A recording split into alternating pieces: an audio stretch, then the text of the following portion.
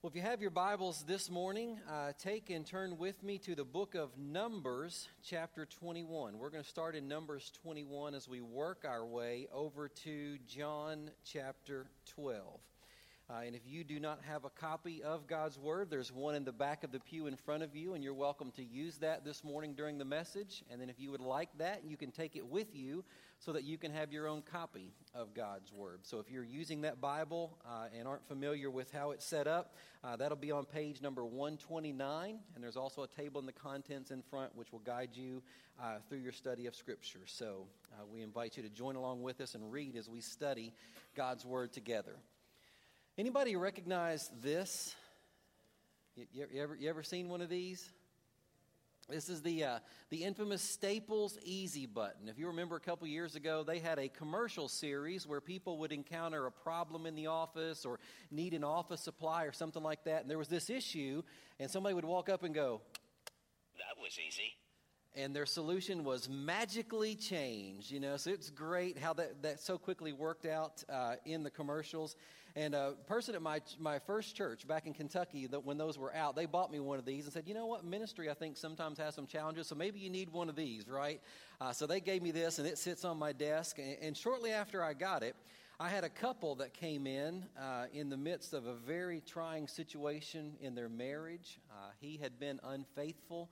His wife was struggling with forgiveness and healing and trust and just all these sort of things. So they came in, just poured out their hearts and walked through what was taking place. They kind of finished and kind of came to a point of just kind of sitting there, and I said, "Oh, I got this taken care of." And I reached over and I grabbed this thing and went, "That was easy." And you know what? Nothing changed in the midst of their situation. They looked at me like I had lost my mind and went right back to weeping and walking through what they were dealing with. And I thought, well, maybe you got to use it a little bit, get it broken in. Maybe it just not working properly. So a guy came in a few weeks later, had been recently diagnosed with cancer. And he was just reeling with all the information he was receiving and the challenges that lay ahead for treatment. And he had these fears and these worries about his family and his children. He was also grappling with regrets, that he hadn't taken opportunities with his wife and with his children and just all these things he's processing. And so I thought, well, I'll give it another shot. So I leaned over. So I think I know the answer to walk you through this sort of stuff. And so I grabbed the button and I pushed it. "That was easy." And you know what? He died 3 months later. And I thought, this thing doesn't work. Now, obviously, if you think that I did that in those two counseling situations, then you must think I'm dumber than I look, which would be pretty bad, right? I know how you wise guys are thinking, so I just thought I'd beat you to the punch there. There is no easy button for life, or even for office products, for that matter. One of our kids, I'm not sure who it was. If I were guessing, I would say Anna. It sounds totally like her. Introduced this phrase into our home and to our vocabulary. I don't know where it was picked up, but if our kids think something is simple, that it's not difficult to do, or if they're willing to do it, just because they're in one of those really, really good moods where they say, "Okay, Mom and Dad, I'll do it," they will say to us that something is easy peasy mac and cheesy. And so all the time now, when stuff's going on, something's pretty simple and easy, we'll say, "Oh, easy peasy mac and cheesy," and we do it. We're launched into that. And you may have noticed this morning that that's my sermon title, is Easy Peasy. And you might be a little bit confused, going, "No, wait a second. I've been here before, and I've heard Curtis preach, and he never tells us anything is easy in the Christian life. As a matter of fact, you've probably heard me say on numerous occasions and in various ways that it's not easy trying to live as fully surrendered followers of Jesus Christ." And I stick by that statement, that it's not easy. It is not simple and without challenges to try to live as fully surrendered followers of Jesus Christ. However, I do want you to understand and to know that there is one part, one step, one component of salvation that is very simple. It is not complex. And to put in a very simple word that people can understand, it's quite easy, as a matter of fact. Now, before you start this whole mental debate and arguing about semantics and pulling the scripture verses or, standing up and yelling, "Die heretic," or whatever like that, Please listen to all I have to say this morning, and then we can converse when it's over. But I want us to start back in Numbers chapter 21 to understand this very important component of our salvation. In Numbers chapter 21, the nation of Israel, the Israelites, are wandering in the wilderness as punishment for not going into the promised land. God had led them to the promised land, said, I've given this to you, go and take it. So they sent 12 spies into the land to do a recon trip. Well, the 12 spies came back and said, the land is great, except for this one problem. The people who are living in the land currently that we have to overcome and have to defeat in battle in order to occupy the land. They said they're huge, they're giants. They said we look like grasshoppers in our own eyes. And if we go to war with them, they will squish us like a grasshopper. We can't go and take over the promised land because of the people who are living there. 10 of the 12 spies gave that report and said, this is what's going on. 2 of the 12 spies, Joshua and Caleb, said, yeah, the people are big, they're scary looking, but you know what? God told us it's our land. He told us to go in possession, so God's got this. Let's go do it. Well, they took a vote, and Joshua and Caleb were outvoted 10-2.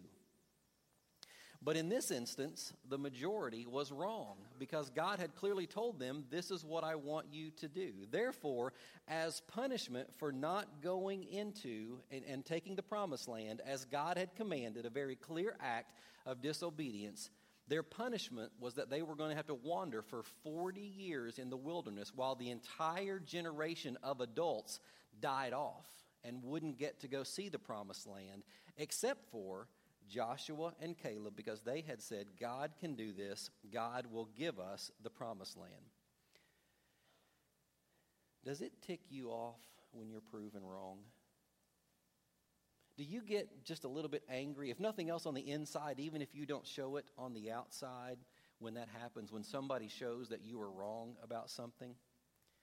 Does it make you grumpy, irritable, a little bit snotty or whiny when somebody proves that you're wrong? Raise your hand if the person next to you responds that way. I'm just kidding. This is definitely good. Right here. The Israelites were grumpy. They were frustrated. They were angry about this punishment, about what had transpired because of their disobedience to God. And they're moping around in the wilderness. They're dragging their feet. They're being belligerent. They're whining about stuff. They are absolutely making Moses' life miserable because of the punishment that they are having to endure. They're mumbling under their breath about Moses' leadership. They're mumbling under their breath about God as if God can't hear, right? Well, God did hear their whining. He did hear their complaining, and he didn't like it. And because of their frustration and their reaction at the discipline that was brought against them, God was upset that they sinned in their reaction to being disciplined. I've seen this with my kids. When they get in trouble and they're being disciplined, you can watch by their body language. I mean, I can just see it coming over them. And I've told them on several occasions, I can see where this is going. Let me just tell you, it's better for you to accept the discipline and to stop right here, go take a time out and cool yourself off, because if you continue down this path, it's going to get worse. Or, I can see it coming over them that they don't like the discipline. I'm like, just receive the discipline and let's start over, all right? And well, the children of Israel, they weren't receiving their discipline well, and God punishes them because of their reaction to the discipline they're receiving for their disobedience in not going into the promised land. So I want to read to you, and I just want to basically walk through this because I think it's very simple to understand. Numbers chapter 21, verse 4. From Mount Hor they set out by the way to the Red Sea to go around the land of Edom.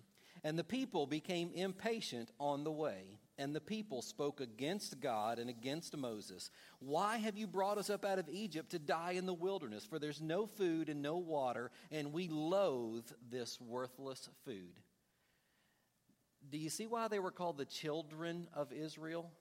Don't they sound like a group of whining, complaining kids here? That they were hungry, they were thirsty, they didn't have food. God gave them food, and then what they do? They started whining, complaining about the food that they got. We don't like this food. We wanted some other food. And so there's just all this complaining, this grumbling that's taking place.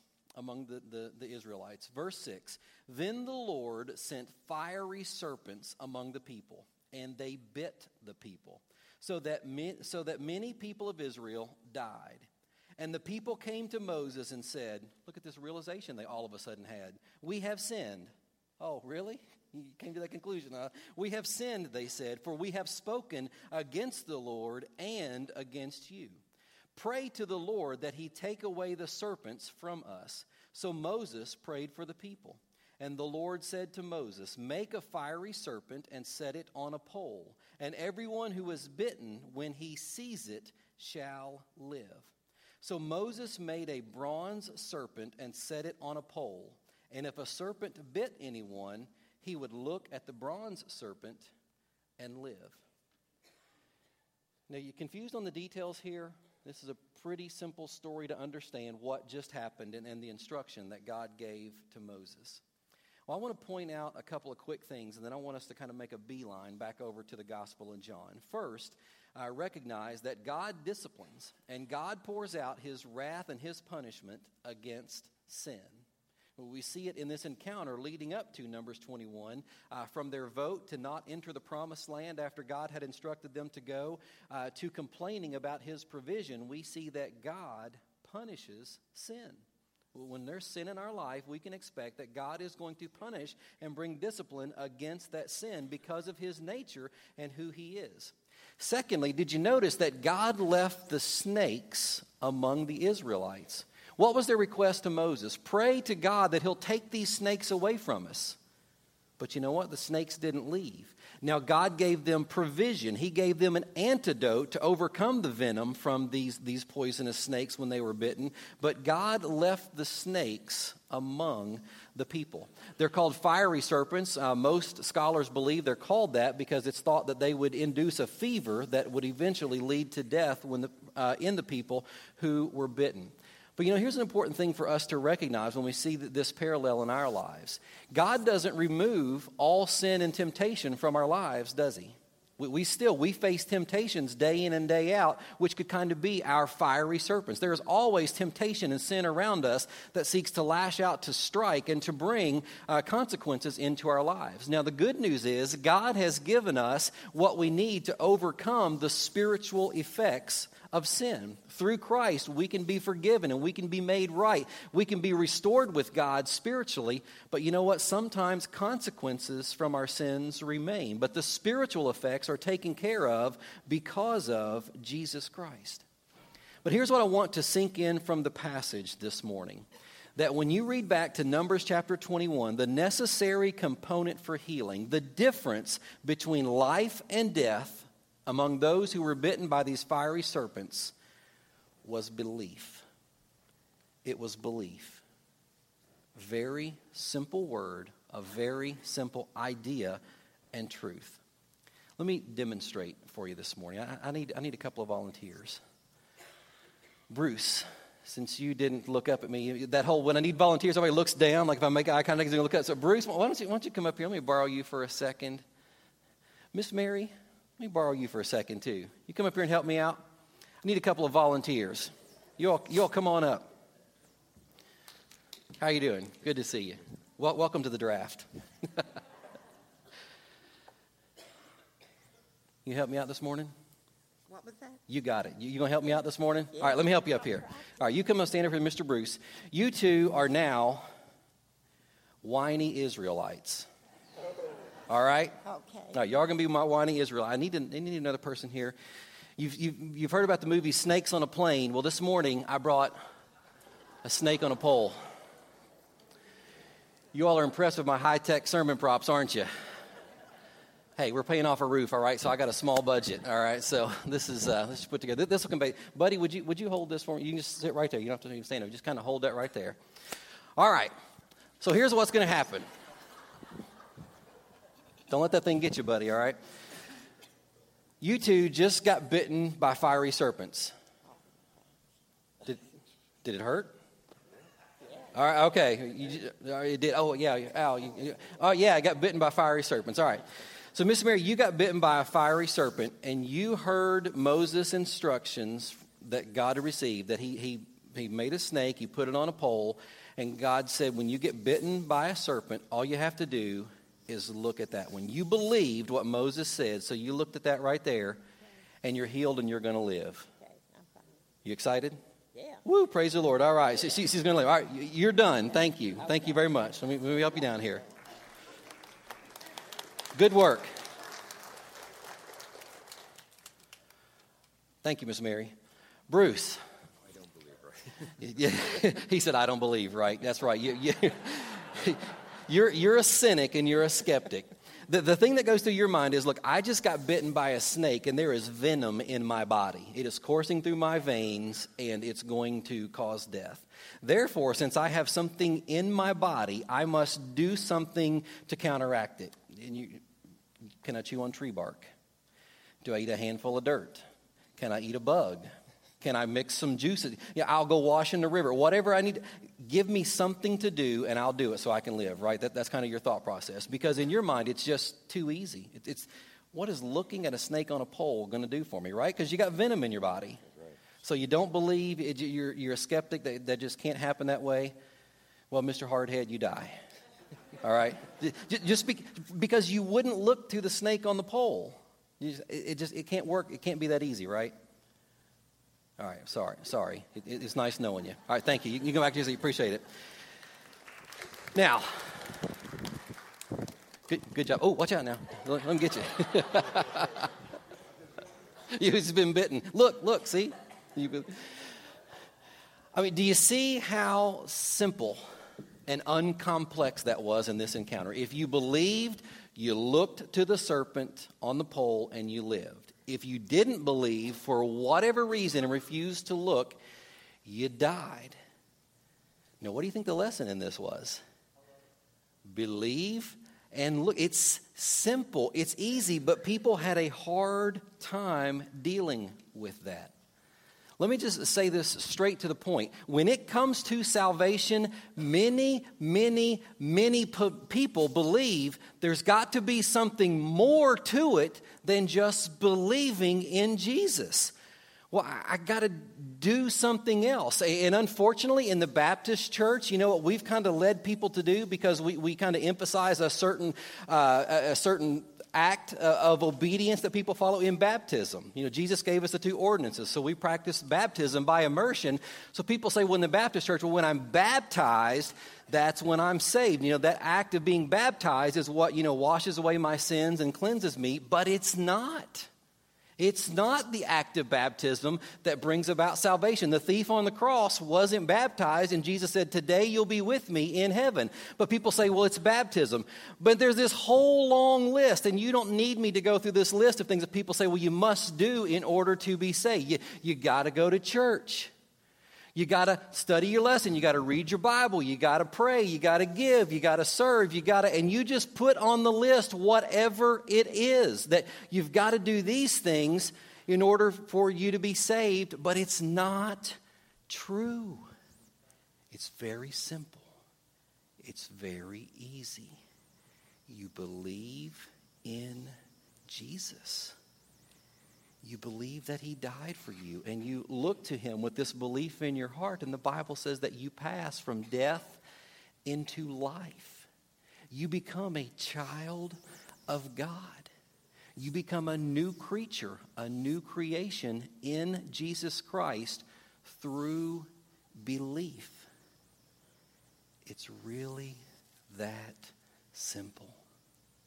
And I say this with full confidence and assurance because of what Jesus himself said about this passage from Numbers 21 in the context of his death on the cross. Flip over to John chapter 3, and then we'll hit John 12 in just a moment. John chapter 3.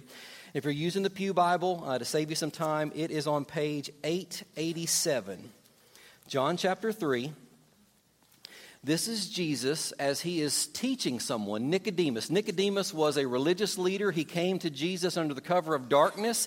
He didn't want people to know that he was going and even having a conversation with Jesus, because Nicodemus knew he would lose a lot if people saw him even speaking with Jesus, let alone identifying himself as a follower of Christ. And so Nicodemus comes to Jesus under the cover of darkness, and he asks Jesus, what is required for a person to follow you? What is required for a person to be made right with God? And understand that Nicodemus, being a Pharisee, a religious leader, came from the school of thought that you had to do certain things. It was all about the rules and the regulations, and obeying those things is what made you right with God. So that's his background.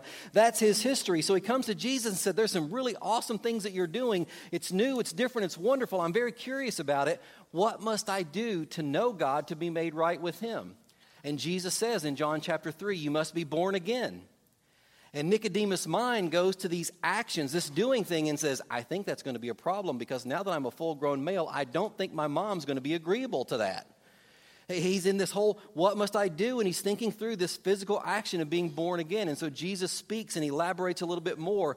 And he says something to identify the kind of faith, the kind of belief that's required for salvation. And he says in John chapter 3, verse 14, and as Moses lifted up the serpent in the wilderness, we just saw that, so must the Son of Man be lifted up. And look at what he says, that whoever, what? Believes in him may have eternal life. Do you see that connection? Do you see that parallel that Jesus paints, that when he is lifted up? And how was Jesus lifted up? Not as a snake on the end of a pole, but as a human being mercilessly, ruthlessly nailed to a cross. That when he was lifted up, that whoever looks and believes and accepts that his death was for them may have, Jesus said, eternal life. Flip over to John 12, a few pages to your right, where Jesus once again draws us back to this imagery, this picture of being lifted up and salvation being made possible through that. John chapter 12, verse 27. Remember, Jesus is approaching his betrayal, his arrest, and ultimately his crucifixion. Verse 27, now is my soul troubled, and what shall I say? Father, save me from this hour. He says, but for this purpose I have come to this hour. So he's saying, should I be delivered from this hour, from this painful death? No, Jesus said, it's for this purpose that I came. He says, Father, glorify your name.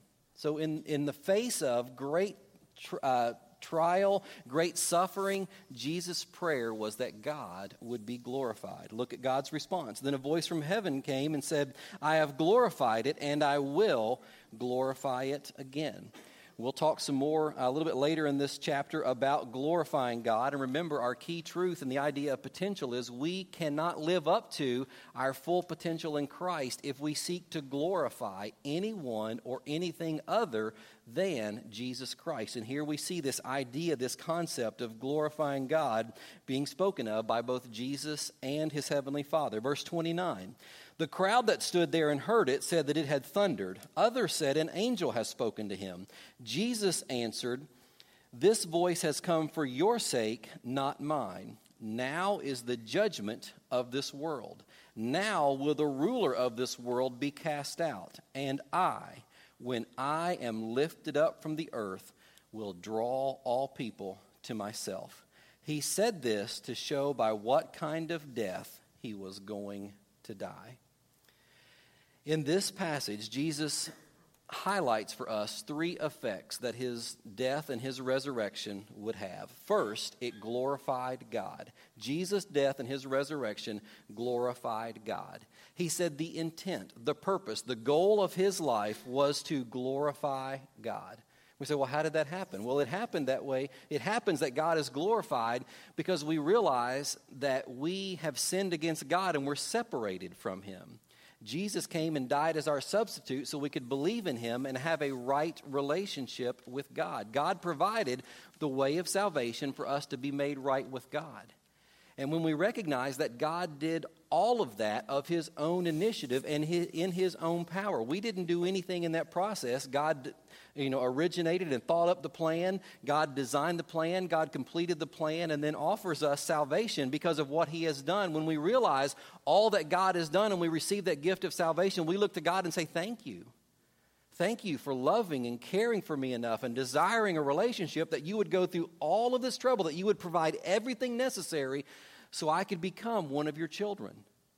We thank God and we glorify him for what he has provided through Jesus Christ. So God is glorified through Jesus' death and his resurrection.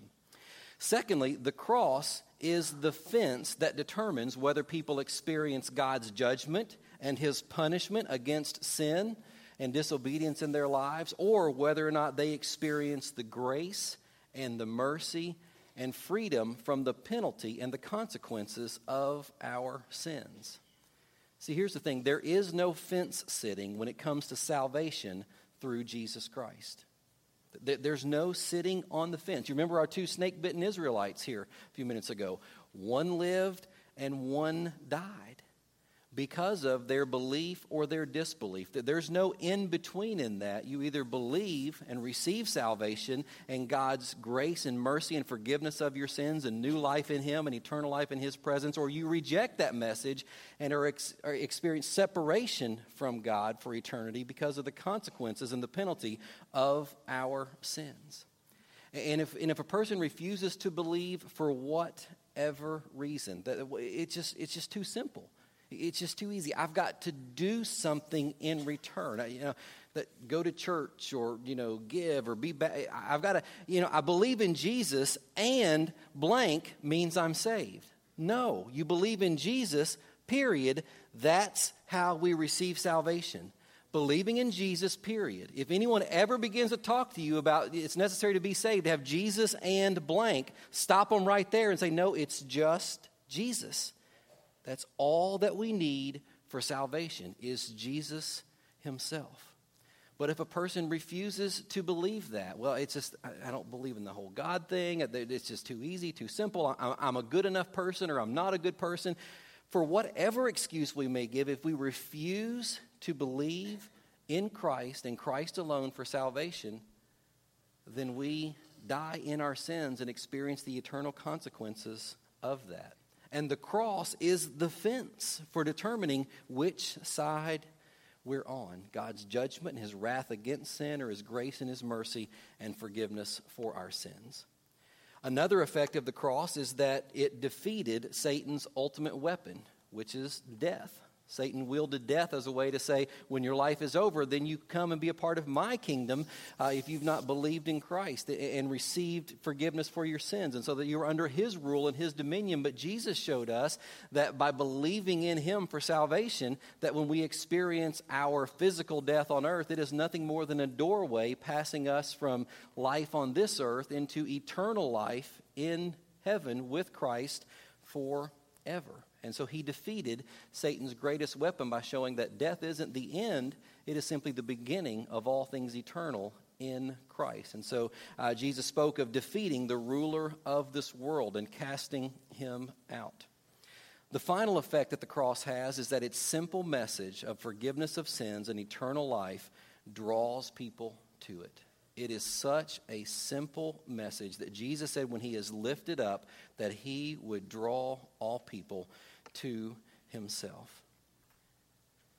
The message of Jesus is a message of hope and peace and forgiveness and restoration. And it is so freeing to realize that in stark contrast to every other world religion, to every other place and position in life, there is absolutely nothing you have to do or nothing you can do to earn or be worthy of the salvation that Jesus has provided for you. Jesus did everything to provide salvation. All we have to do is believe that message and receive him as our Savior. I mean, doesn't that just feel liberating in and of itself to know that it just lifts the burden and pressure off, that you don't have to claw and scrape your way to salvation? You don't have to outperform anybody. You don't have to outsell anybody. You don't have to be a better person than your spouse or your neighbor or your parents, any of those things. There is nothing you have to do, nothing you can do to earn your salvation or be worthy of the salvation that Jesus has provided for you. But because of God's incredible love and his desire to have a relationship with us, God has provided a way that we can be his children. All we have to do is simply receive Christ's death as a substitute for us. And that's it. This morning, I want to focus our time of response on two very simple things. If you're here and you have never believed in Jesus for salvation, then as you've seen today, Christ is calling, he's been lifted up, and he calls you to look and believe that his death was for you so that you can become a child of God. And I want to invite you today, if you've never made that decision in your life in a very real and very personal way, to let that be the decision that you would make today, to believe that Jesus died to pay the price for your sins as your substitute, to be the antidote to the consequences of sin that you deserve. But I know that many of you here today, you are believers. You have believed in Jesus, and you're seeking to journey and follow through in obedience to Christ. And as we've looked at this morning, salvation is easy to receive. I've established that this morning. But being a fully devoted follower of Jesus Christ, being a disciple of Jesus, is not. I kind of liken it to this. If you are an individual that is not a part of the military community, you can wear the shoes that you want, the clothes that you want, you cut your hair the way you want, you eat what you want, you get up when you want, you go to bed when you want, you do what you want to do. You are free, right, to do whatever you want to do. But when you sign up in any of the branches of our military service and you sign on the dotted line and you show up to come under their provision and under their direction and instruction, do you have the freedom to do all of those things any longer? No. You wear the clothes they give you and the shoes they give you, and you go to bed when they tell you, and you get up when they tell you, and you eat the food that they provide for you, and you do all of these things because you say, now I have submitted myself to your authority under your instruction for this time and season. And maybe it's a couple of years, and maybe you renew, maybe it's a long window, but you give yourself and say, I submit and surrender myself to be under your authority and your instruction. Believing in Jesus is all that's required to receive salvation, to be saved from the consequences of our sins.